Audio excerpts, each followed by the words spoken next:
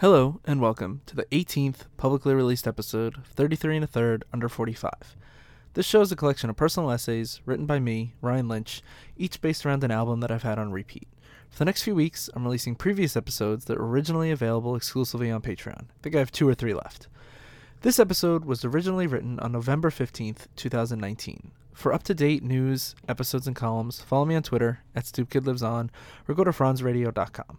Or you can follow my band, Premium Heart, at Premium Heart NY on Facebook, Twitter, and Instagram to stay up to date on future shows and releases. This week, we may be finished mixing the records, so make sure you stay tuned and follow us because there's some big news coming soon.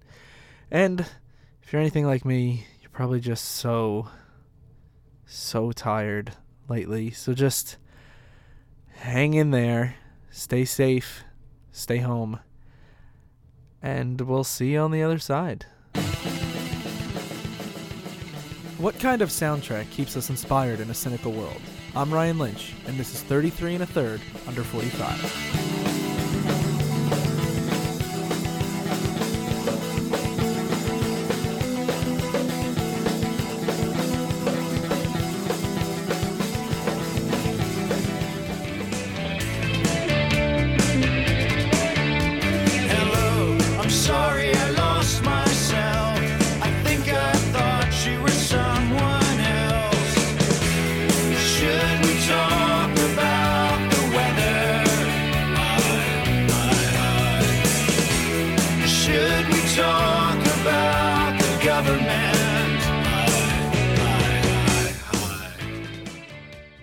Currently, I'm in the final stages of a new music project that I'm so excited to release, and it's a great new direction for my writing.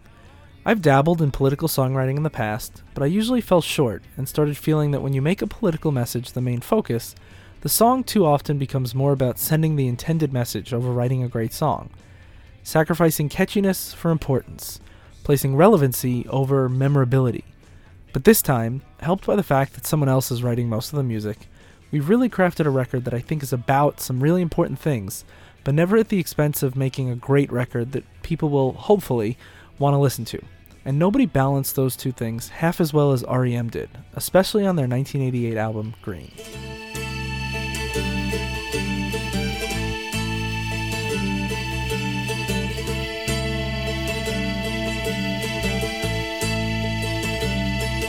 Sometimes I feel like I can't even sing.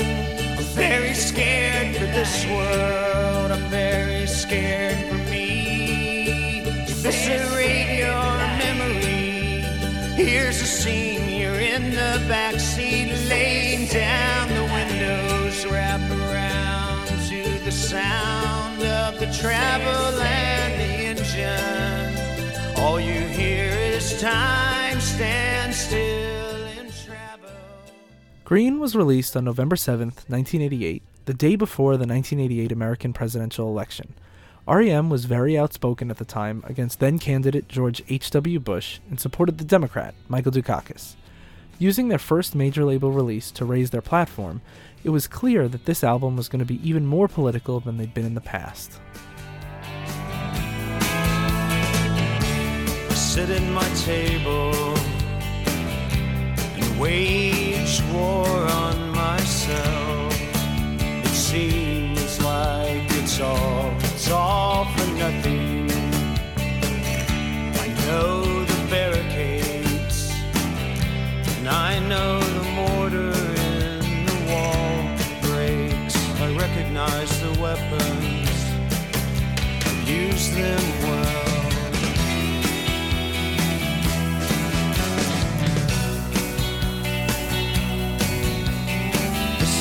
My mistake, let me make it good. I raise the wall, and I will be the one to knock it down. I've a rich understanding of my finest defenses. I proclaim the claims are left unstated. I demand a rematch. I decree stalemate. I divine my deeper motive. recognize the weapons. I practiced them well, I fitted them myself. Green is an interesting album in R.E.M's catalog. They'd been primarily playing in minor keys with more traditional instrumentation, but with Green, they somehow managed to be more mainstream while also becoming more experimental. Their songwriting became more major key and accessible, but their instrumentation was becoming much more diverse. This album features a lot of mandolin, played by Peter Buck, and it layers the record in an eerie but deeply beautiful way. The higher stringed instruments interweave perfectly under Michael Stipe's voice, which was reaching new highs with each new album, of which Green is no exception.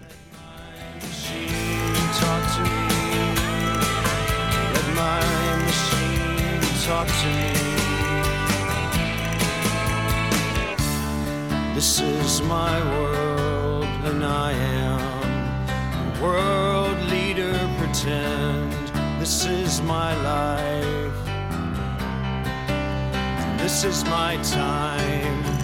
I have been given the freedom to do as I see fit. It's high time I raise the walls that I've constructed. It's amazing what devices. Just about every single song on Green deals with some sort of bigger picture. They all certainly resonate with me, but the diversity in the messages, alongside the diversity in the musical directions the album pushes into, help make Green a truly iconic album. I never really hear anyone talk about R.E.M's influence on music and pop culture, but they're a real benchmark of the transition from the punk-focused Reagan era of political music back into a more mainstream level of politics and popular music. The most famous song on the record, Orange Crush, doesn't shy away from the explicitly political message at the heart of Green. Everybody knows Orange Crush, but I don't know how many casual listeners realize what it's about. It's not soda, that's for sure. Right underneath the endlessly catchy hooks is a story about Vietnam, specifically the chemical weapon Agent Orange.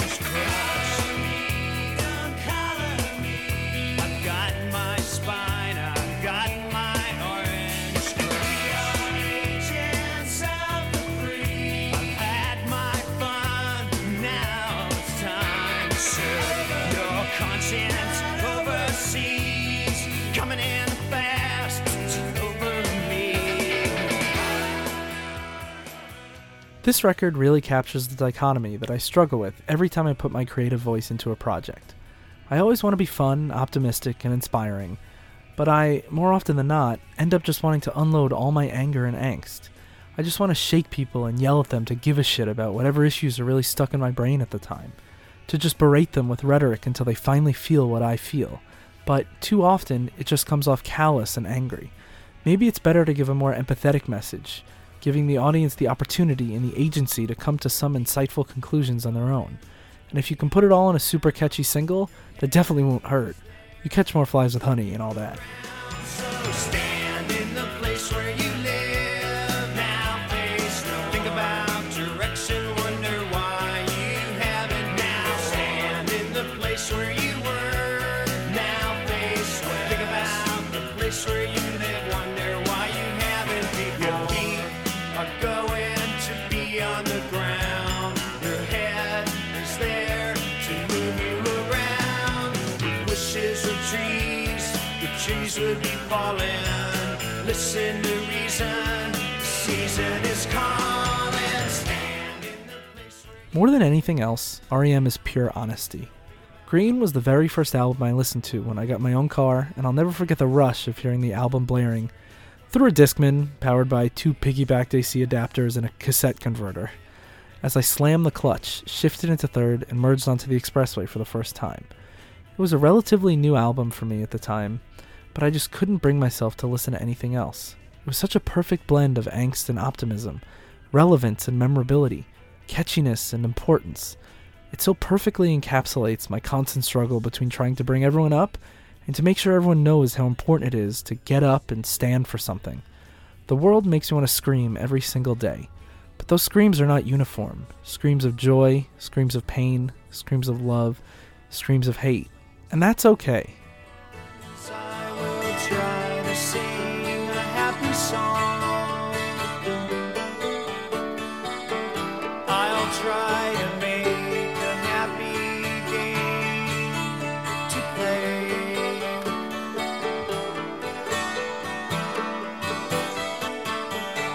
Come play with me, I whisper to my newfound friend. Tell me what it's like to go outside. I've never been. Tell me what it's like to just go outside. I've never been, and I never will. And I'm not supposed to be like this. I'm not supposed to be like this, but it's okay.